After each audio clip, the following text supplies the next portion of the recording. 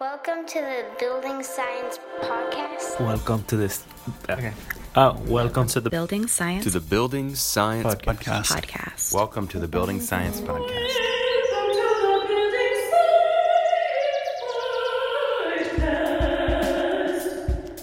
Bringing the human factor to architecture and design. Brought to you by Positive Energy in Austin, Texas. Okay, hello and welcome back, everybody. Welcome back to the Building Science Podcast. I'm Christoph Irwin, here today solo as far as Positive Energy podcasting team, but I have the great good fortune to be here with Patty Gunderson. Patty Gunderson is with Pacific Northwest National Labs, where she supports several projects in both the energy policy and economics and the Buildings and Connected Systems division. Her particular strength is collaborating with manufacturers, designers, builders, and tradespeople to understand and overcome barriers to adoption of optimized building technologies. She has a ton of research interests.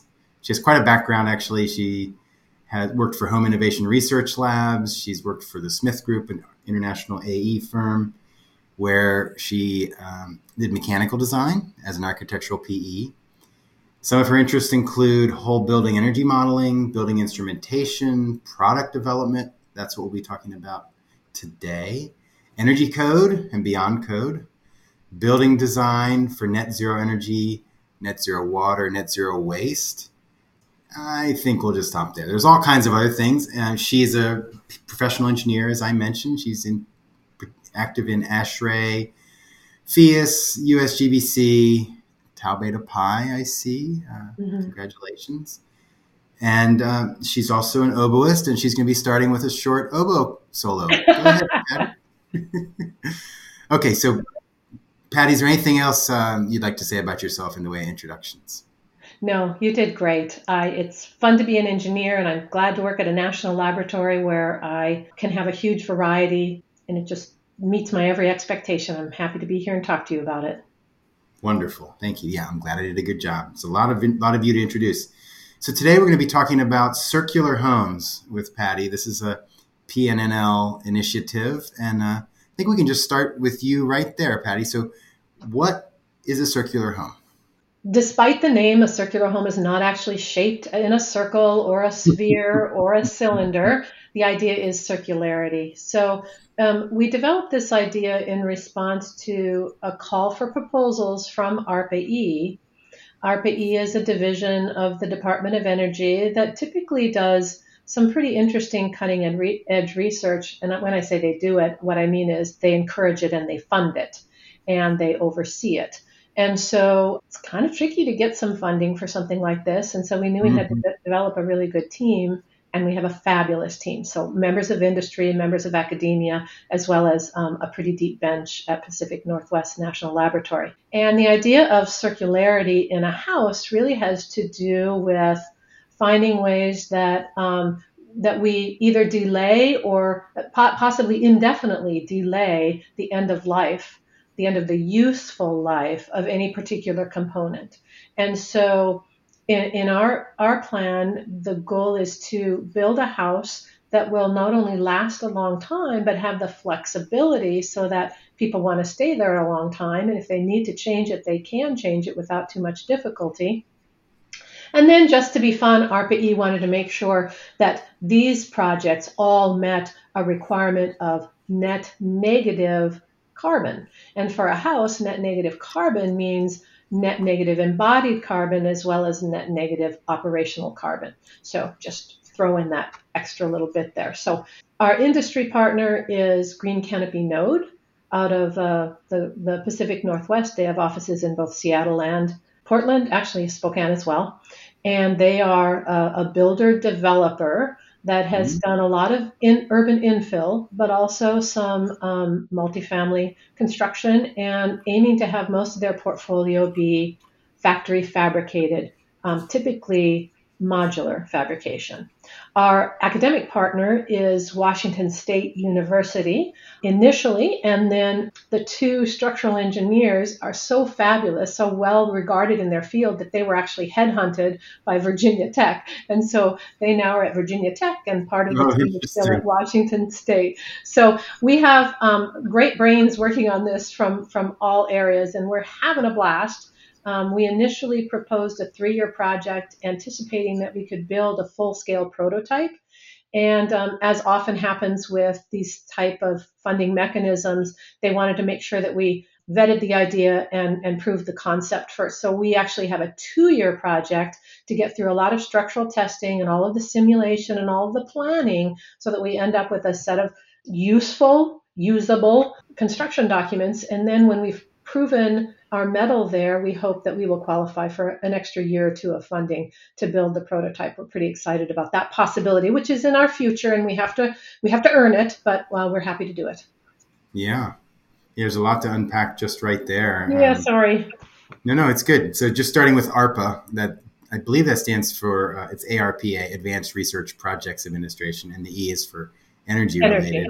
The E is for energy, yeah. I love that you have this consortium of university and academia, as well as, real world developers. It reminds me very much, I'm not sure if you're aware, but the sand and heat pump water heater. Yeah. Heat pump water, that was also a successful consortium, university, academia, and industry working together. So the initial idea was it around... So I think it's I get they're woven together. You mentioned energy use, right? So I think we can assume everyone listening knows what operational energy means. It means the energy needed to operate the building. But then you also mentioned embodied carbon, embodied in materials, and this idea of circularity. That's where this idea of circularity comes in. So you say you wanted to delay the end of the life of the components and materials. Can you give me an example of how you did that? Sure. Well, one way to do that is to make the building as simple as possible with the highest quality materials that you can manage that have really good durability. So when they're treated right, they will last indefinitely. So one of the materials that we chose from the very beginning is sort of the platform for this whole idea is cross-laminated timber. Is that a product you're familiar with? Yes, somewhat. I'd love if you'd give a brief intro for the audience. Well, I'll do my best. I probably should have said at the get-go that we do have other industry partners who are more active in sort of supporting the testing and the validation efforts. And so Simpson Strong-Tie is one of those, because a lot of this construction has to do with connections, and the connections need to be as non-destructive as possible and demountable so that we can disassemble this building for iterative reuse, maybe in different formats. And then the other two that we've got are Mercer Mass Timber. They're the ones who will be producing the CLT material for us. And we're relying on a great deal of research that they've done previously. And they also already had an existing relationship with our builder-developer partner, Green Canopy Node. Okay. And then the third one is called Timber HP, and that is basically a startup for wood fiber insulation. Their first factory just started churning out material the first of 2023, and now they produce two types of material. One is a loose fill, or can be a dense fill, but a fibrous fill insulative material. And then their second product is a batt insulation that fits between wall cavities, and then their third product will be a rigid board. So all of those partners are really important, and the reason that we chose those materials is because they are long-lived, they're high quality, they all perform multiple duties, as in the insulation is not just insulation, but it's also sound dampening, and it's not just sound dampening, but it's also highly fire resistant. So just an example of that. The CLT, the cross-laminated timber, which I guess some people might be really familiar with glulam, which usually is a structural element, typically a beam or a post or something like that. Right. Cross-laminated timber is actually a sheathing type material, or it's got one thin dimension and two large dimensions. So it comes off the It comes off the machinery in the production plant as what they call a billet, and it's usually just shy of 12 feet wide, and it could be up to 60 feet long. And it's really kind of a glorified plywood. Mm-hmm. It's made with dimensional lumber, so it's quite thick. And in our case, we're choosing to utilize a 90 millimeter 3-ply material. So that's 3 30 millimeter layers, and cross-laminated means that the longitudinal axis of that dimensional lumber goes one way for the outside layer and then 90 degrees opposite for the inside layer, and then longitudinally again for the top layer. So it's a sandwich that's compressed with adhesive, and it becomes a structural material. I was talking about the circularity of things. It is a structural material, so you no longer have to use like a platform or balloon framing with dimensional lumber. This is an actual panel that becomes the structure. But in addition, it's really beautiful. And so it can also be the interior finish. And so by sort of finding really high quality materials that have multiple benefits, structure, performance, aesthetics, all kinds of things like that, that's one of the ways that we can ensure that the materials that we use, and in this case, those are among the two bulkiest materials that we've got in a building, that, so long as we put them together right, we should be able to ensure that they can serve a useful purpose in some new iteration long into the future. Yeah, I like that. If I'm understanding right, there's almost like two loops, the loops being encouraging the building to delay its end of life. So in one sense, the building design itself is modular and malleable so that different types of family structures could live in the building. Absolutely. Yep. Or maybe even expand the building over time to suit their needs. Modules can be added or subtracted. Very true. Mm-hmm. And then the second one is this more classic material circularity, like the circular economy. The old adage of reduce, reuse, recycle, that's an important hierarchy. You start with reduce, then comes reuse, and the last one is recycle if you can't manage the other two, right? And so that's been a guiding principle for us. Yep. Trying to remember, my daughter used to listen to this. Gotta reduce, reuse, recycle. Ah. It was Jack Johnson, maybe? Oh, played it over and over. Yeah, and so I did notice in there that you used some kind of jargony words, but I liked them. They were disassemblable and demountable. Yep. So that's possibly somewhat code for not using spray foam insulations or a lot of adhesives external to the glue lamps, or the CLTs themselves. Sure. I don't want to be negative about any particular material or product, but in reference to the goals that we've set ourselves, it's true that a spray foam adhesive is contrary to what our performance spec would require or target.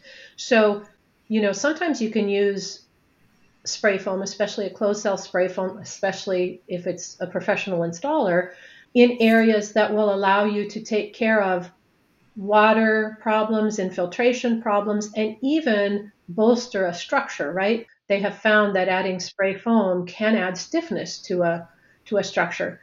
But just its very nature, how it molds and connects to the substrate, the superstructure of the building, it's going to be a permanent application. It's very difficult to peel those pieces of dimensional lumber away from that composite later and reuse them in any way.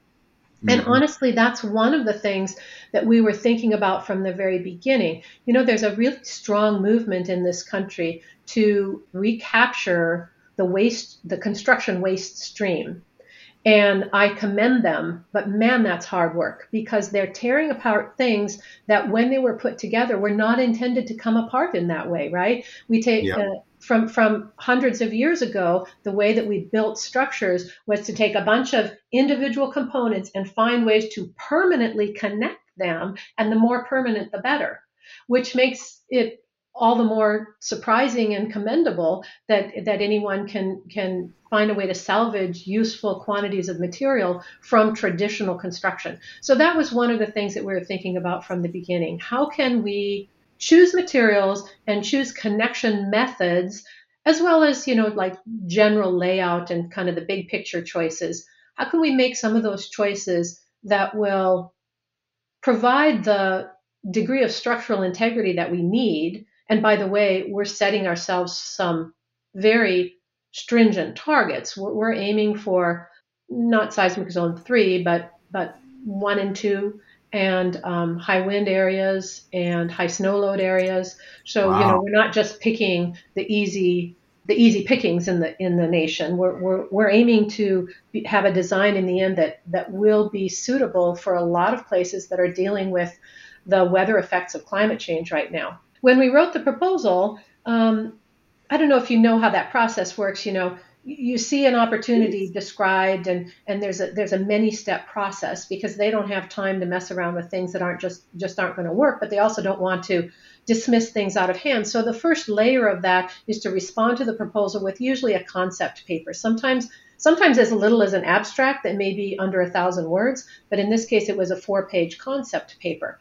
And so in that concept paper, we sort of compared to the old Sears and Roebuck kit homes that were really popular in the early 20th century. And there's a certain number of, they were popular in the Pacific Northwest and Illinois and the Chicago area, some other places. And they said, when the reviewers responded to our concept paper, they said, well, isn't this just like, how is this any different? Why do you need funding to explore this? How can this possibly be different than a Sears kit home? And we said, the difference is a Sears kit home came, on a pallet, on a railway car or on a truck, and was intended to be traditional construction. It's just that all the parts came in a big box, right? In a single load. But once it was put together, it was all that same premise, all those bits and pieces that are put together in a permanent fashion, intended not to be disassembled. And we said, that's the difference between a Sears kit house and what we're doing. We intend for ours to be flexible in configuration, flexible in decomposition, so that there's always a future home for the pieces. And they could be the modules themselves, right? Or they could be subcomponents, subassemblies, or then subcomponents, or individual, individual pieces of a floor or of a wall. So, yeah, very well said. Yeah, you're reminding me of William McDonough, Cradle to Cradle. Back yes, 15. I still have his book. Do you remember that the first, when he first published that book? I don't know if he still does. It was made out of a material that is a plastic-like material, but it's like a lignin. It's a vegetable matter, and I don't know where it is now that you've reminded me. Oh, it decomposed itself. Did it? So No, if it's on my shelf, I don't remember. I think it was supposed to be recyclable. Yes, but now that's I have what to go look.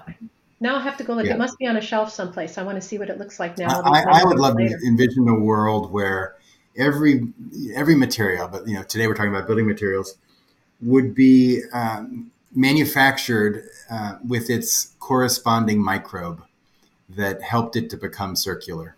And you wouldn't necessarily buy the material and the microbe together, but you would be able in the future to say, I'm going to put this back into the soil now, like landfill, right? As it goes back into the landfill, it needs to have microbes. Interesting. That's one of the fundamental challenges, is that many of the materials we work with today are on the order of immortal, right? There's no microbes that eat them. They don't really participate in the... Or worse, some portion of them is immortal, and it's painfully, inextricably intermingled with other materials that on their own would be perfectly happy to decompose. Yeah, exactly. Yeah.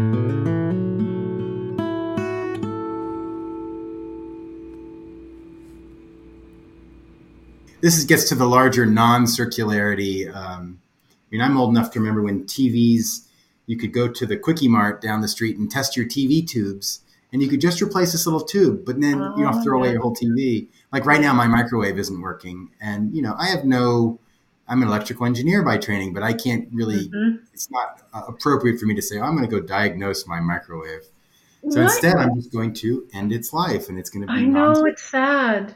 And you think, what can I make out of it? Like, a microwave is not big enough to make a lending library for your front yard, right? Yeah, no. like I live in Austin and we have a fantastic household waste program. I will take it there and I will hope for the best. And I'm kind of kooky about styrofoam. Like if someone gives me styrofoam and, you know, if for anything, packaging, food containers, I'll wash it. I'll put it out in my shed and I will take it there. And I watch it. They grind it up. But I'm veering us off. No, that's fine. That's fine. I was just gonna mention, have you been following the right to repair legislation? Yes. Do you want to talk about that for a minute? We can. I don't know much about it, but I'm fascinated by it and I'm extremely hopeful. I know a lot of farmers and ranchers, and I come from farmers and ranchers stock. So they are the kings and queens of making do and solving problems and making things last forever. And, you know, I think this all came about because of John Deere making their software proprietary. And people were missing entire harvest seasons because some little thing in the coding went wrong and they couldn't touch it. They weren't allowed to touch it. Right. Darn it's this, I mean, just to go like meta on us, like everything we do as a human society, you would hope would be done for human well-being. And yet I contend that like my new car is like a cell phone with wheels, you know, and I have these finger things. Like, what are they going to do if something breaks in a computer chip? Right. But my first vehicle was a 1976 Chevy van that I rebuilt, took it all apart, transmission, engine, no chips, just belts and hoses. And, you know, if it had air, spark, and fuel, it would start. And, you know, there were, of course, downsides, but I could drive that thing with this sense of confidence. Like, and it's similar to working with an old tractor. And okay. But so bringing this back, demountable, disassemblable. I mean, I really love the concept here. And just to read from the slide that you helped share with me, reimagine residential housing for a lifetime of flexibility and a full range of reuse scenarios. So then you go through and you could see where they thought about the Sears house. It says, design a modular prototype residence with 4 characteristics: factory built modular construction. I want to talk about that. Negative embodied carbon, huge. Talk about that. Net zero operational carbon. Also super important, less exciting. I mean, it's pretty well known at this point. Sure, people know how to do that. It's a matter of work and have some renewable energy. But then the last one, designed for deconstruction and reuse. Yeah. Right. That is the challenge. So you have negative embodied carbon, which explains why you have CLT, which explains why you have timber HP products, because you're looking for these products that are themselves, are either are or can be carbon sequestering, net negative carbon. Right. There's a whole other issue here about forests and carbon that will be often. Yes. And in fact, even in the embodied carbon industry, which I'm not an expert on this, so caveat. We have experts on our team, and then ARPA-E, knowing that this is sort of a nascent research area, They let a second funding opportunity for researchers who are ensconced in that embodied carbon world to come up with, you know, kind of in tandem with what the technology research teams are doing, to come up with a fair, detailed, complete method of accounting for carbon. There are lots of ways to do it. You know, it's usually called an LCA, life cycle analysis. Mm-hmm. And then if you add WB to the front of it, it's a whole building life cycle analysis. And so we are dealing with that on a regular basis. You asked about the design earlier. One of the important things, and in fact, I'll send you a link. We just had published, one of my colleagues led the writing of a journal article that lays out our design premises and methodologies so that we can incorporate the life cycle analysis for the embodied carbon at the same level that you do for any kind of integrated design process. It's not common yet for architects and engineers and all the different engineering disciplines and the contractor and the building owner to collaborate with the life cycle aspect. And so, you know, it's just one more aspect of design that is ripe for including in that total integrated process that has to go from the very inception of an idea through concept and schematic design and design development. And finally, you've got construction documents, and then it goes out the door and it gets built. And then, you deal with all the specs that are associated with that completed building. So, we're taking it pretty seriously. We feel like all of the boxes need to be ticked, or this type of approach is probably not going to be adopted.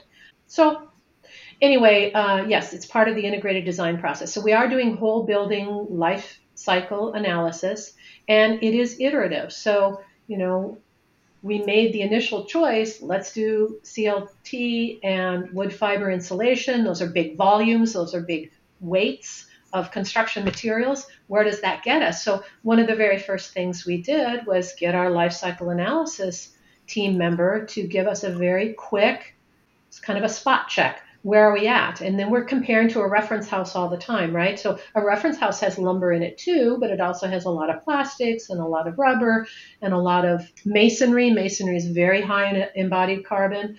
So, we're trying to identify all of those things, reduce them to the degree that we can manage, or better yet, find an alternate to that incumbent material. So right now we are considering a concrete foundation, but it is a stem wall construction that is of a design that our structural engineers have worked on, and it reduces the total quantity of concrete by a certain amount. And then there are some concrete mixes that are becoming available that have much reduced embodied carbon, so we can pick away at the things that have carbon in them, an embodied carbon burden, right? I feel like it makes sense to talk about that as a burden. And then try to offset, supplement, or do a one-to-one exchange with as many products that have sequestered carbon as possible. So you're right, those wood fiber products, any vegetable matter, those plants pulled carbon out of the air in order to grow, and that carbon is sequestered in the fibers of the plant. Happily, as part of that process, spits out some oxygen for the rest of us to enjoy. And so long as we don't undergo a combustion process or a decomposition process, that carbon will stay sequestered, right? So, the problem is there's a lot of fibrous products that do have short life cycles and are buried in a landfill where sure they'll decompose, but, that's how we get all those methane gases and whatnot, right? Now, I'm probably going to say something wrong. I'm not a chemist. So when I say methane, that's probably not the right term. But anyway. Whatever they're flaring off of the landfill. Yeah, there is decomposition of things in a landfill, and it's happening, I guess, anaerobically, right? Because they're all buried. And so eventually there's something that gets released, and that's not doing us a lick of good. So the idea that we would take these fibrous vegetable matter materials and kind of ensconce them in a structure that we expect to be around for hundreds of years seems like a pretty good plan.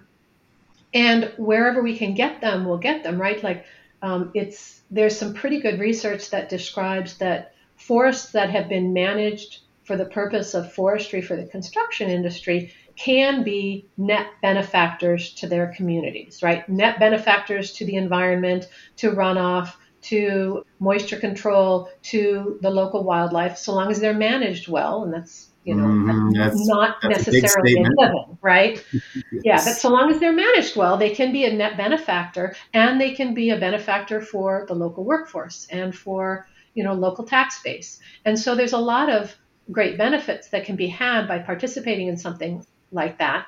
There's a really interesting story that you might want to look up later with Timber HP. Wood fiber insulation has been very common in Europe for a number of decades.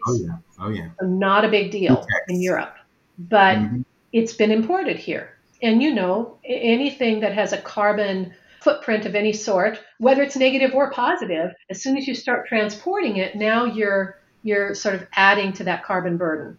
And so we didn't have a manufacturer in the U.S. for a long time. And Timber HP took up that mantle and said, why don't we? Such a great material, solves so many problems, and we've got such a great resource here in the U.S. So their first plant is in Maine. And one of the interesting things is they had almost their choice of abandoned paper mills to look for as a place to launch from. There were a lot of communities that were sort of dispossessed of their means of production because society just moved on and from their paper. means of economic well-being altogether. Exactly. Yeah. And what happens, ironically, that paper mills have always sort of followed the production of dimensional lumber. And so those paper mills would take what was considered a waste product, chips, bark, branches and leaves, right? Paper mills would take those on. They couldn't use all pieces of them, but they would take the whole bit. They would sift through and find what they could use for paper production. And that turned a waste product into a commodity. Yep. And when the paper mills went out of business, it became a waste product again. And a waste product has cost implications for the producer. So the producers, all of a sudden, they used to be able to sell a waste as a commodity. Now they're stuck with a waste product that they have to find a place for. So if they bury it, they're paying to transport it and find a place to bury it. If they're composting it, same deal. They've got to come up with a process. If they're burning it, it's very difficult with wood products to turn that into, a useful source of energy. So it was really just carbon being, put up in smoke into the atmosphere. And so by virtue of a wood fiber plant coming along, all of a sudden they can capture that, make it a product again. It's now a commodity that turns into a useful product and a jobs generator for the local area. So there's just so many really good and stories. Circular. Not that I have anything to do with. What was and that? Circular. It's circular. Circular it creates again. the circular economy. Yeah, this cradle to cradle concept. Yeah. No, nobody really has any objection to that, right? Because they're taking the place of a previous industry that just isn't viable anymore. Mm-hmm. That's right. Yeah. Thinking about Gutex coming from Europe, as this carbon sequestering material being shipped on a giant transport ship, you can just feel the logician. The value kind of being frittered away. Yeah, exactly. And I don't know if and I don't know that's 100% true, but I've definitely read in Saul Griffith's book that 40% of all maritime trade cargo is fuels. So what are we moving around in those ships? We're moving fuels. So as soon as we start to electrify, this is another example of a circular economy with outsized benefits, then 40% of ships don't need to run because they're moving fuels. But I want to bring us back. The knock-on effect, right? Yeah. So, that's sort of the theme. So it's fine. It really wasn't a tangent. We have this theme you're designing, for a lifetime of flexibility and a full range of reuse scenarios. Right. But by the way, I do want to put a pitch in that lifetime of flexibility on the architect's decision. They initially started with what is known in the trade as a visitable design, which means that you can get, there's handicapped accessibility into the door. Understood. And throughout all of one floor. And so the bathroom was situated in such a way that it could be easily upgraded to be an accessible bathroom. A bonus area was set aside in the living space so that eventually it could become a first floor bedroom. And over time, they have decided to expand on that and make it more and more accessible for the same reason. When I still worked at Home Innovation, I had a number of projects, one for the VA, one for HUD, that had to do with accessibility topics. And you would be surprised at the amount of waste and the amount of money that's associated with remodeling to make a space accessible, and the differential, the delta between the cost to do it as a remodel project versus the cost to incorporate it in the initial design simply as a matter of course. It's like a 10-to-1 ratio or something. Another example of what in traditional construction is a real missed opportunity. Let's pause and let that sink in. Yeah.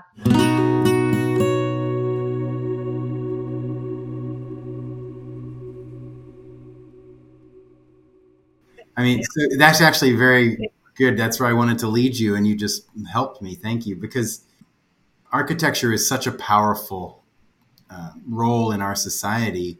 Yes. And in this case, you mentioned you were going from the concept phase, SD, DD, CD. but it really was multivariate, like solving a Rubik's Cube or a multivariate Sudoku or something, because Yep. you weren't just looking at the program, right? 2-bedroom, single bath. Right. You weren't just doing this visibility or aging in place design. Mm-hmm. You weren't just trying to make it beautiful, because, by the way, this isn't going to sell. This isn't going to become a viable product, unlikely, if it looks like a Stalag or some sort of prison. Right. You also had you're looking for low embodied carbon materials, carbon sequestering materials. Then you have structure, you have energy. You're Yes. looking at economics. You're looking at moisture stability, looking at life cycle analysis. So I think it's worthy of just pausing and honoring the scale of the challenge that was taken on by that architecture team. I mean, really Mm-hmm. a bold move and a big step. And how was that team composed? Was that someone at PNNL, or who was that? No, the architects that are involved all come from Green Canopy Node. Okay, so tell me a little more about Green Canopy Node, please. Yes. Sure. They're developers. You mentioned developers, but they're design build Yeah, developers. Green Canopy Node. It's actually it's the combination of two firms. One Node used to do just the buildings, and Green Canopy used to do. Boy, I hope I've got it right. I think Green Canopy used to do just like development and planning, and now they're together, so they can basically take a design. Again, this idea of circularity and just completeness. They can take a design from inception to sale, to point of sale, all with their one firm. Wow. And that's important for them to be able to control the outcome. And the reason they wanted to control the outcome was they themselves had some carbon and energy goals that were pretty challenging. And one of the really cool things about that partnership is that, and actually I should say, the two people that we work with there are Sadie Carlson and Darren Gricken. I mispronounce his name all the time, but I think because we call him Darren, right? So, but I think it's Gricken. Anyway, they had already committed to some of these goals, and they had a parallel research project that they were funding as part of their startup to test some of the modular pre-construction or factory fabrication principles that they were aiming for. A lot of it has to do with we know that in a factory you can build things that are very high quality because the ability to follow processes to their logical end is really easy under one roof. There's not a lot of waste because you can do a lot of planning and you can stage your materials properly and you can share out larger and smaller pieces between different projects. And so there's a lot of speed improvements associated. So they were especially interested in the part where you get all the bits together that you can do in the factory, and then all that gets delivered to the site, and it still has to be assembled in some way, right? It has to be placed on the foundation at the bare minimum, but typically there are other components that need to be added after the fact, and there's a lot of sort of interior finishing that often needs to happen. And so they were really curious about the degree to which they could improve quality and reduce waste and reduce labor in doing that. And so they had a parallel project where they were building not the same building that we have come up with, but similar enough that we can learn some lessons from it. And I know you've got a lot of building science background. And what's interesting is that, when we're starting to do an energy model for the design that we came up with, there's always assumptions to be made, and then you make your design choices, and they're no longer assumptions. These are now the choices. And in an energy model, there's all kinds of defaults that you let ride for a while. And, there are some that you're gonna have to make a choice, a target, and you hope that you meet the target. And usually you have to work a little harder to meet the target. One of those is air infiltration, right? And typically using the volumetric unit, air changes per hour measured at 50 pascals, right? So when they first put this test house that's similar to ours and was being developed in parallel with ours, but a little ahead. Something is getting built. We don't have to wait for their project, yeah. So it will not be net negative carbon, will not be net negative energy, but it's like on the path, right? When they first put it together, without doing anything extra, just assembling the modules and making them airtight and weathertight, just in the normal fashion, not chasing down anything, they blew a 0.8 ACH. Woohoo! Right That's off the high gate. five. Right. So as we're playing with our energy model, we no longer have to think, okay, Spokane, Washington code IECC is Right. We know you're going to bury 3 the code ACH. requirement. Yeah, we can be very conservative and model it as 1 ACH. And, if we're willing to assume that we'll have to do some sleuthing at the end and chase down a few leaks, we know we can get to 0.8, 0.6 or better. That's passive house type performance. I love it. It's interesting how I feel like we're kind of meandering. We're going a little circular here. A little circular. And I actually, so the code, with regard to code, it's always perplexed me. I mean, it's very clear that code, as far as U values and U factors and R values and SHGC, they're approaching very good thermal control, except for the air control layer in code. Somehow, code air control layers are still, they're still at 5 where I am. Right. Yep. And it can be so much better. Yep. So I believe that's going to be the next phase. So the other thing is that this Green Canopy Node organization, because they are both design and construction, right? Architectural design and construction, it makes sense for them to really put in more at the front end, more effort, more design, really to face this multivariate design challenge, because their same firm will reap the benefits on the back end of, lower waste and higher performance and market and brand strength and all these things. Right. And so it's interesting that the more complex a system is, the more resilient it is, right? So nature is the ultimate in resilient systems. I mean, and we're straining it, to absorb our chemical wastes and thermal wastes. But it's also very complex and very resilient. And yet, what we want to do as humans, we want to build, simple systems. Well, simple systems are actually subject to failure a little more easily.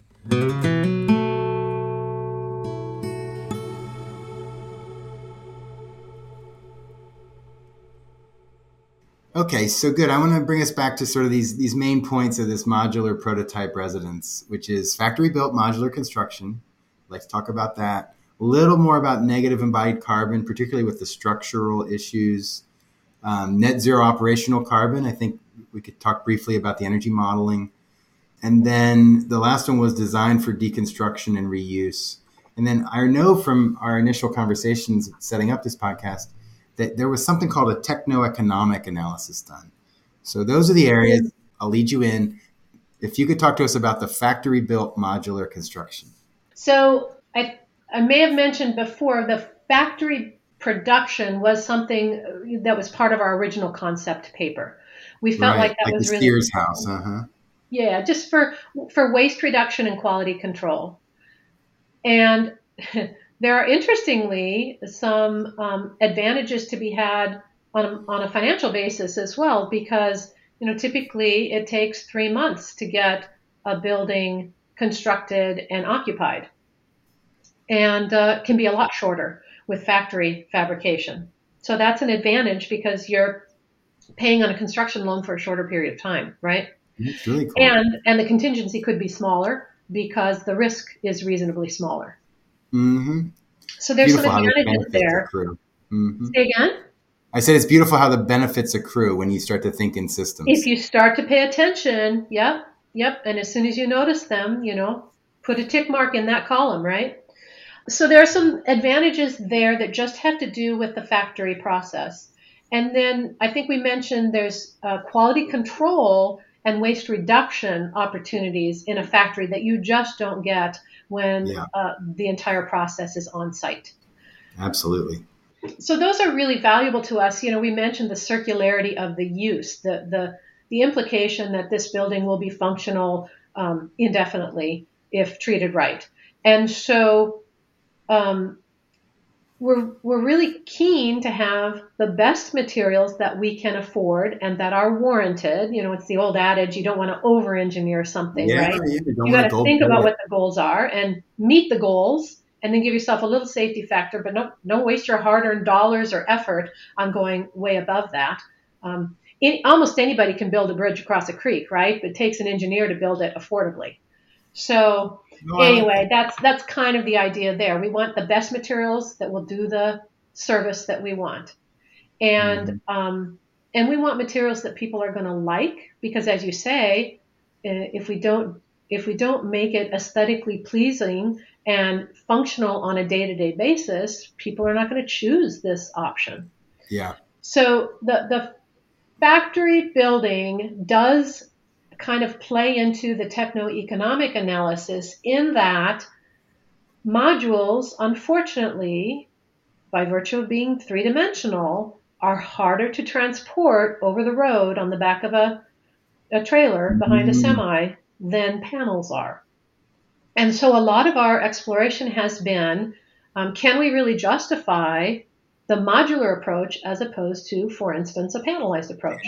And that's still an open question for us. We're operating on the premise that the modularity, the three-dimensionality of it, will be the right way to go, but we're open-minded to see what comes. This is, with any funding that you get from the government, there's always a go, no-go decision point, and we're approaching that. We need to report to ARPA-E at the end of this month, January, with all the findings that meet the milestones that we put in our statement of work, and prove to them that we have discovered what we need to discover, and that the results of what we discover indicate that we're on the right path.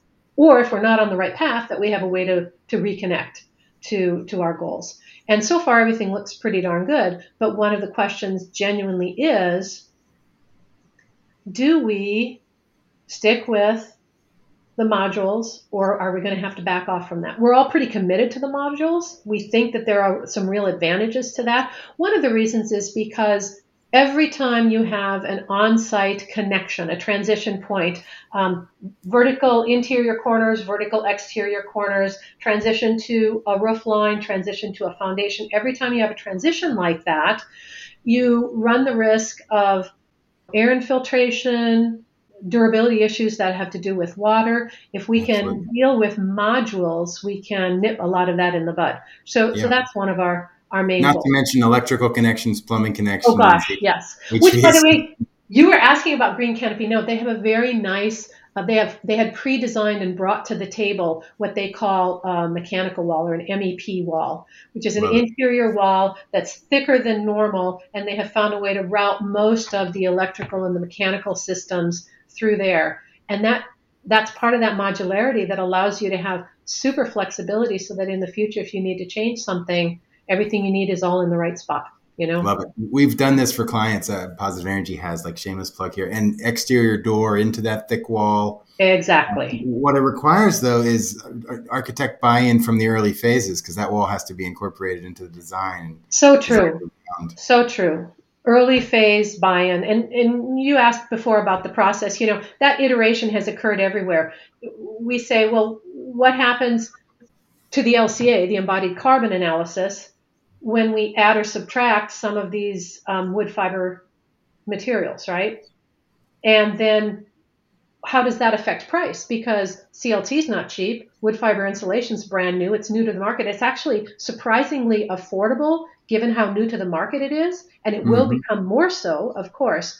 But higher quality materials cost more money, and you have to justify that choice. And so we go back to the economic analysis. And then there are implications with respect to how much of it is factory built versus how much is built on site, how much is associated with labor versus how much is associated with materials. So there are all these repercussions to all the different things, and true of energy as well, right? If we couldn't depend that we were going to be able to capture 0.8 ACH for infiltration, that the energy implications, they're not extreme, but they matter.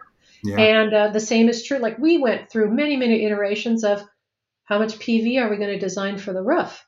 Because, again, there's a carbon burden associated with photovoltaic panels and the armature, the structure that holds them on the roof, and all of the distribution. But without that, we can't possibly make net negative.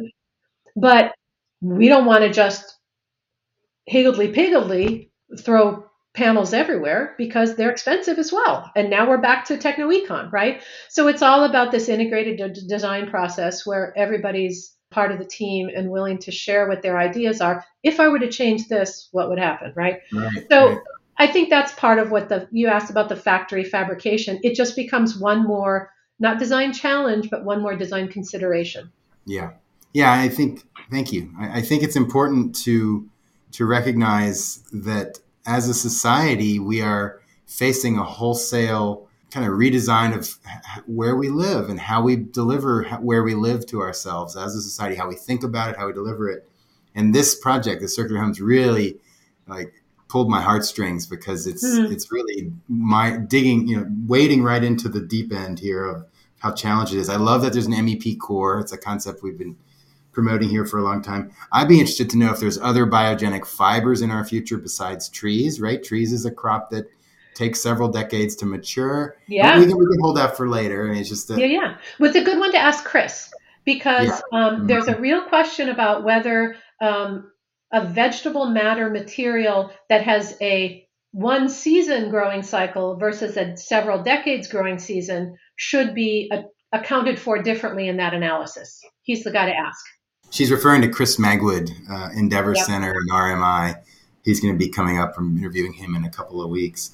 So, we've already covered factory-built modular. You get better QC, standard processes, waste reduction opportunities, just the ability to really think everything through. This fact that you could make a lot of your MEP connections happen in the factory is really big. And another important one is inspections, code inspections. Yep, it can happen very, very seamlessly. Time impacts are reduced. Mm-hmm. So then we have 3 more topics that we've talked on some. So let's see if there's any sort of final thoughts on them. So the negative embodied carbon, and I have a question there, right? So we assuming that the tree is in fact net carbon sequestering, even if the forest industry needs to be held to a higher standard to cause that to happen. I think it's clear that could be the truth. And so you've been steering, or your whole team has been steering toward biogenic materials. And by the way, listeners, so biogenic is just a flowery way. Oh, that's a pun. Flowers are biogenic. It's just a fancy way of saying a material that was alive and growing, and as doing so, it was pulling in carbon. I guess that's what it says. Do you know what biogenic means, actually? I like yours. Okay, I'll stick with that. It's certainly a workable definition. So the net zero operational carbon, that piece, right? Now you mentioned this 0.8 ACH 50 is a big help. Yep. So we had a suspicion from the very beginning, just based on experience in the industry and all the modeling we've done on other things, we had a suspicion about what were going to be sort of the watershed issues. And so we knew that it would have a lot to do with the insulation, and that it's actually pretty darn easy so long as you're doing new construction, you're paying attention. It's pretty easy to insulate slabs or stem walls. Very easy to insulate ceilings and attics, again, with foreknowledge. It's harder to install really, really thick layers of wall insulation, especially when it is entirely exterior to the wall structure. And so that was always going to be a pain point of a little bit of negotiation between architecture and energy teams to come to an understanding there. In addition, we want super efficient mechanical equipment, right? And that mechanical equipment is heating, cooling, water heating for domestic use, right? And then potentially ventilation. You cannot, in this day and age, build a super tight structure and not deal with ventilation, direct mechanical ventilation, but it's balanced, right? So there's a cost implication there, right? And there's an energy burden there.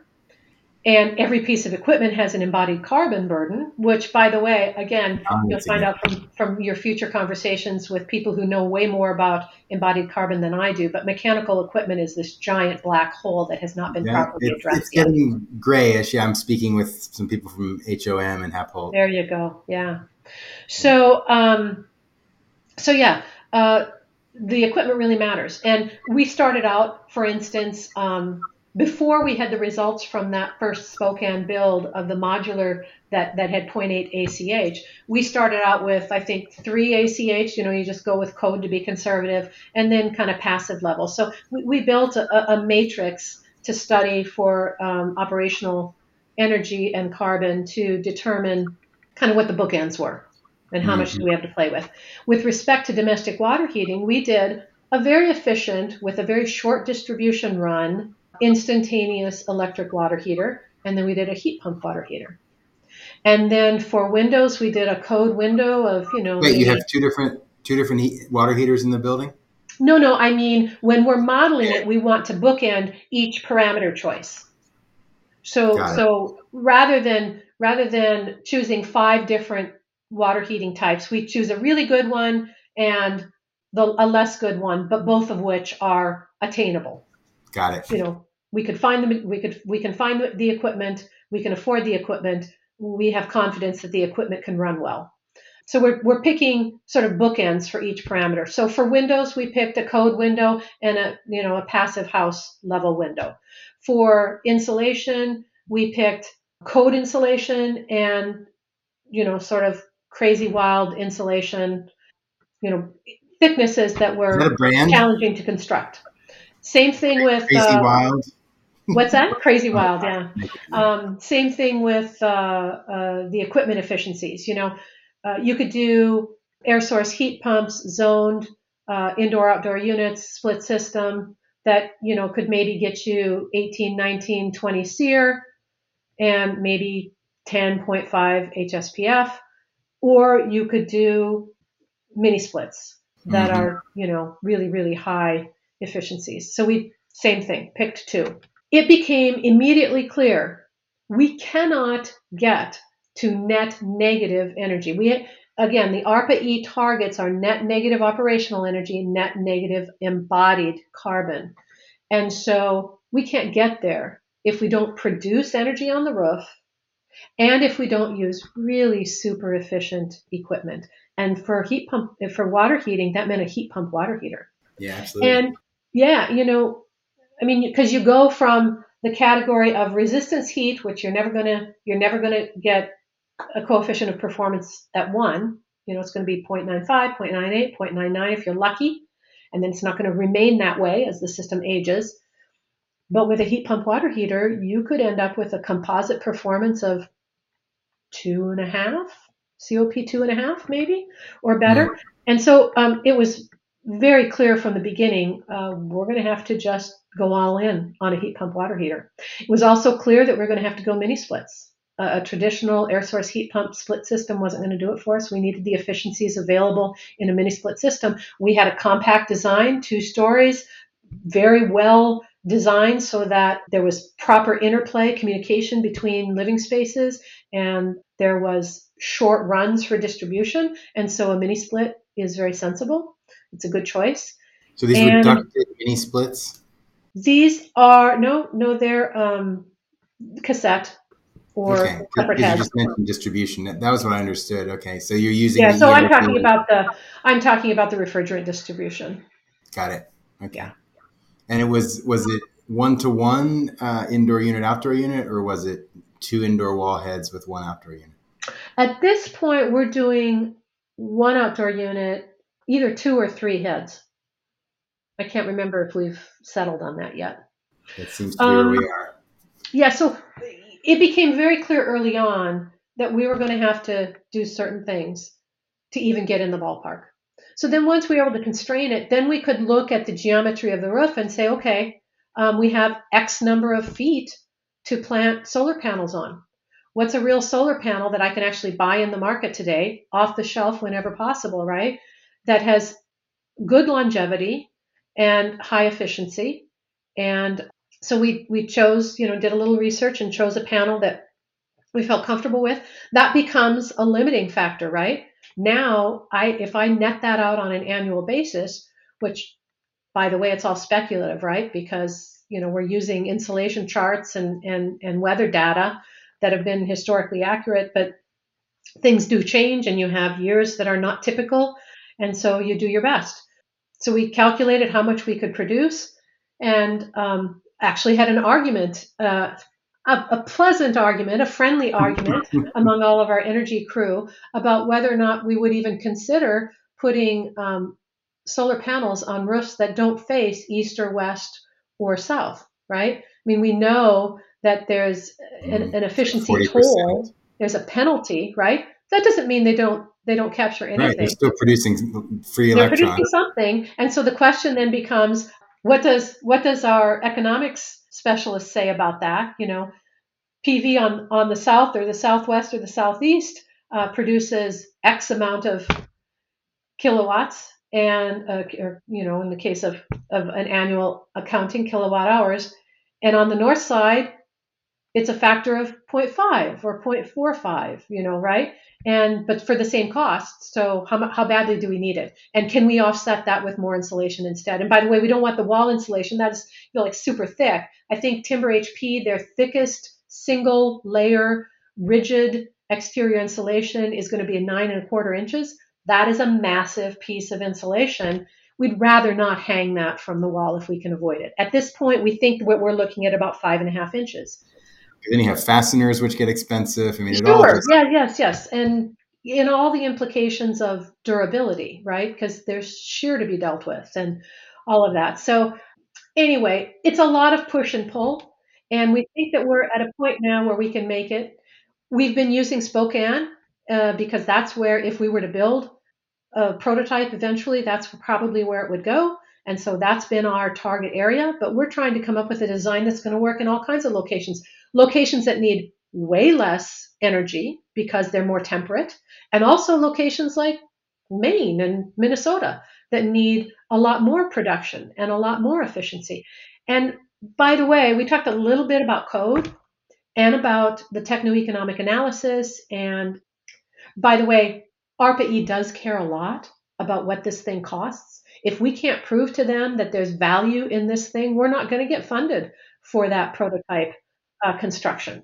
We need to prove to them that it's real. And we just got back some of our analysis last week. And even though on a first cost basis, our circular home is slightly more expensive than the incumbent, when you calculate in the retained value of the materials and the lower energy impact and a few other things, and then it's appropriate to assign a monetary value to carbon. When you calculate all of that in, we're a much better value than the incumbent. And so I think we're in good position to make our case to ARPA-E, and I look forward to that. But there's more than one way to skin that cat. I shouldn't say skin that cat. There's more than one way to think about that. And and one of those ways is first of a kind, completely unique, right? We know that's always going to be more expensive. But then they have this clever device called nth of a kind. So presuming that we can produce enough and get enough purchasers so that we can actually mount a new approach in the industry, that nth of a kind has fewer and fewer extra inputs, right? It becomes more and more affordable. Well, some of those inputs have to do with the design and the transference of an on-site production schedule to a factory production schedule. And some of it has to do with marketing and getting normal home buyers to adopt it. And some of it has to do with just all the things that cost money. And, you know, as we were working on this, we realized energy modeling is now ubiquitous in the industry for high performance homes, right? But honestly, it doesn't have to be. It's a good thing to know how to do. And it's a great gut check. But it's not necessary for us to expect that everybody who wants to put up one of these houses needs to do an energy model. We can come up with a design where very few of those components will change from one climate to the next. Maybe you'll be a little over-engineered in Atlanta, Georgia. Maybe it's a little more insulation than you would typically do, but it's enough to do Duluth or Minneapolis.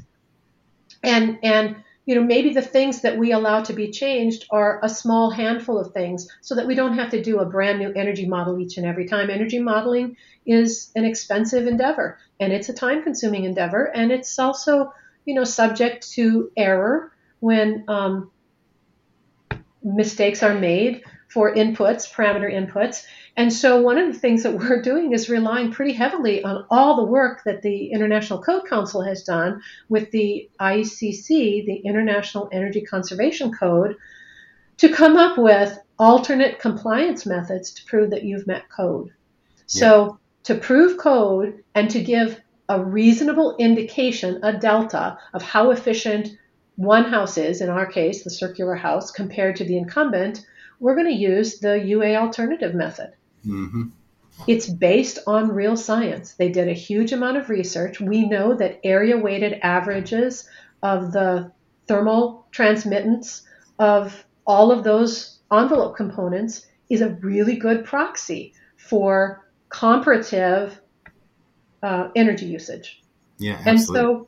And so we're huge advocates of that methodology because literally anybody can do that. Mm-hmm. They can do it just based on the product specification. Yeah, I have background in that. Yep, so I'm very familiar. Rim rate, resonance, all that. So, the other thing that's happening, and by the way, we really need to start bringing this in for a landing, sure. Patty. But just one thing that's happening there is that while we're doing this analysis, market innovation, research and development, the average homeowner's understanding of homes and perspective on air water heat pumps or heat pump water heaters. But so air water heat pumps are changing the performance and cost and what's available. Excuse me, I said air water. That's actually a Freudian. In our case, it will be air to air. Mm-hmm. You're having air source heat pump, but I actually think in 3 to 5 years, it's going to be an air to water heat pump, right? With instead of refrigerant distribution, water distribution. And then the grid energy mix is changing. So net zero carbon for operational starts to get easier because the grid itself gets cleaner. We also have solar panels. We have batteries. We have so many technological changes happening in the background while we do this analysis that takes a little bit of a psychological, emotional fortitude to do an analysis because those people doing the analysis are very clear that the assumptions they make are fixed to a certain point in time. And, so there's that sort of circularity as well, that the time keeps cycling and products change. And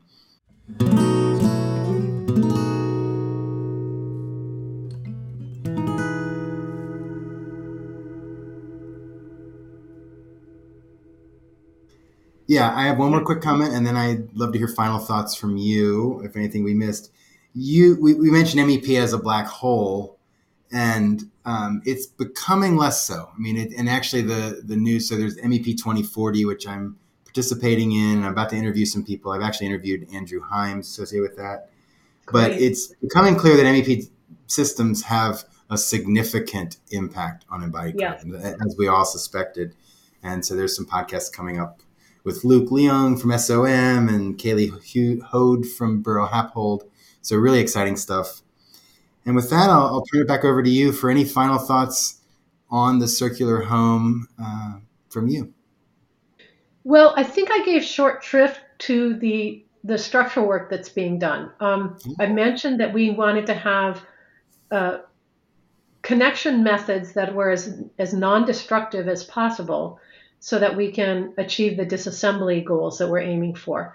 And so they're working with Simpson Strong-Tie to do mostly either bolt connections or screw connections. Nice.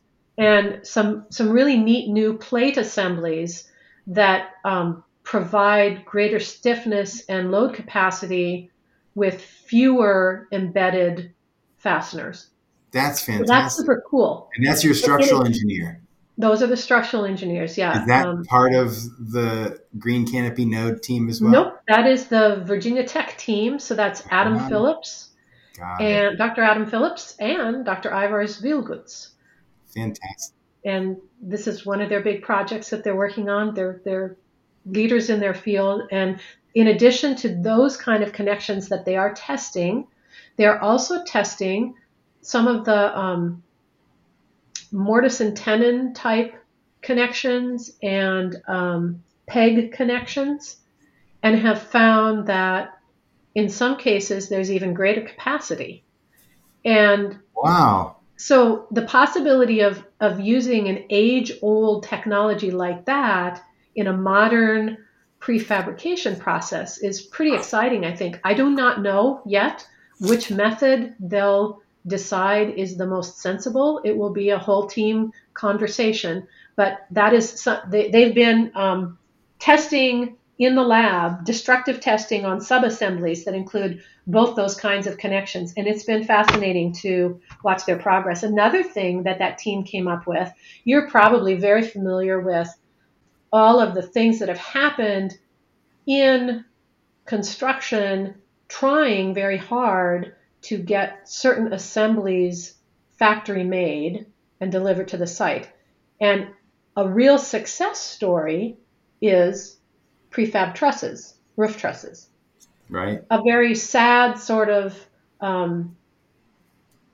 what I find a disappointing story is the fact that SIPs have not, structural insulated panels, have not taken over the industry like I think they should have. I think they're a really good solution, and they have not made inroads. Whereas I don't think you can drive through any neighborhood that's under construction and not see a truss package sitting on the ground, staged, ready to go, right? So prefab trusses have completely infiltrated the market. But interestingly, Green Canopy Node, in conversation with our structural team at Virginia Tech, looked at that from a process point of view and said, sure, fine, those are great, but again, it is an assembly that's put together from dimensional lumber and fasteners that are intended to be permanent. And those are not materials, none of them, that are already in that factory where we're going to be putting together the cross-laminated timber superstructure. So they came up with, using the geometry of that billet that I talked to you about, the very large laminated composite that comes off the assembly line at the CLT plant, they took those dimensions and said, what roof slopes and what building geometries can we accommodate with a monolithic structural arch made of CLT as opposed to a stick-built truss package? And they came up with a brand new design. None of this stuff is earth-shattering. It's not like early technology where we're inventing a new chemical or something. But it is a different application using a different method that's very appropriate to our needs. So this ties into the iterative planning and sharing among disciplines to determine what are the implications, thinking about the opportunities and the constraints that are associated with the factory production. Yeah. And they now have come up with an alternate, so a monolithic structure that's an arch to support the roof, constrained by that 60 foot by somewhat less than 12, because the edges, as it comes off, kind of have to be shaved off. So it's like 11 and a half feet that you've got to work with. So that would really constrain the size of these modules, right? And then they came up with a really clever way to make that arch in two pieces so that now we have almost unlimited flexibility. And they came up with a connection in the middle that, honestly, I'll send it to you when we're done. It's artistic, like it's beautiful to look at.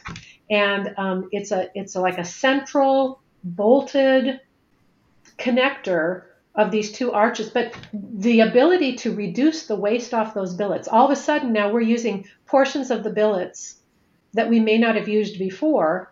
So we're reducing waste, we're adding structural integrity, and we're making sure that a process, sort of I don't want to say an unwelcome process, but a non-intuitive process doesn't get just sort of shoehorned into our factory methods. We're dealing with the abilities and the tooling and the materials that are already there at that factory. I'm pretty excited about that one. I can tell. That's wonderful. Yeah, the monolithic structural CLT arch. That's fantastic. So it's time to bring it in for a landing. I want to thank you so much, Patty, for your enthusiasm and your eloquence. And I actually want to reach out and through you and through this podcast and thank the whole team at PNNL, Green Canopy Node, Virginia Tech, Washington State, Simpson, all those people, Mass Timber folks, Right. Timber HP. yeah, I mean, cycles within cycles, loops within loops, circles within circles here of cleverness, of caring, of perseverance, of effort.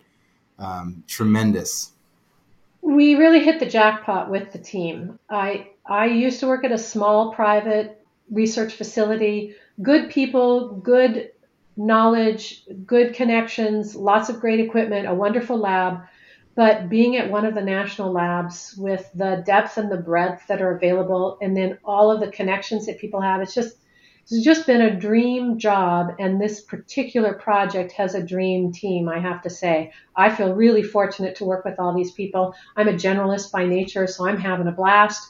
And I do have energy modeling, a background, and some building enclosures knowledge and use. And so I've found a place for myself on the team, and I'm just so thrilled to work with everyone. We've got people who've been in the industry for a very long time, but we've got a whole bunch of really young players too. In fact, Green Canopy Node and they are the biggest financial contributor. You know, a lot of these federal government contracts require cost share. Green Canopy Node isn't just talking the talk and kind of doing the work, but they have invested in this project as well to a great degree. And one of the things that they did when we were awarded the funding was they said, this is important enough, we're going to have somebody dedicated just to this project. So at Green Canopy Node, Sadie Carlson, her job is this project.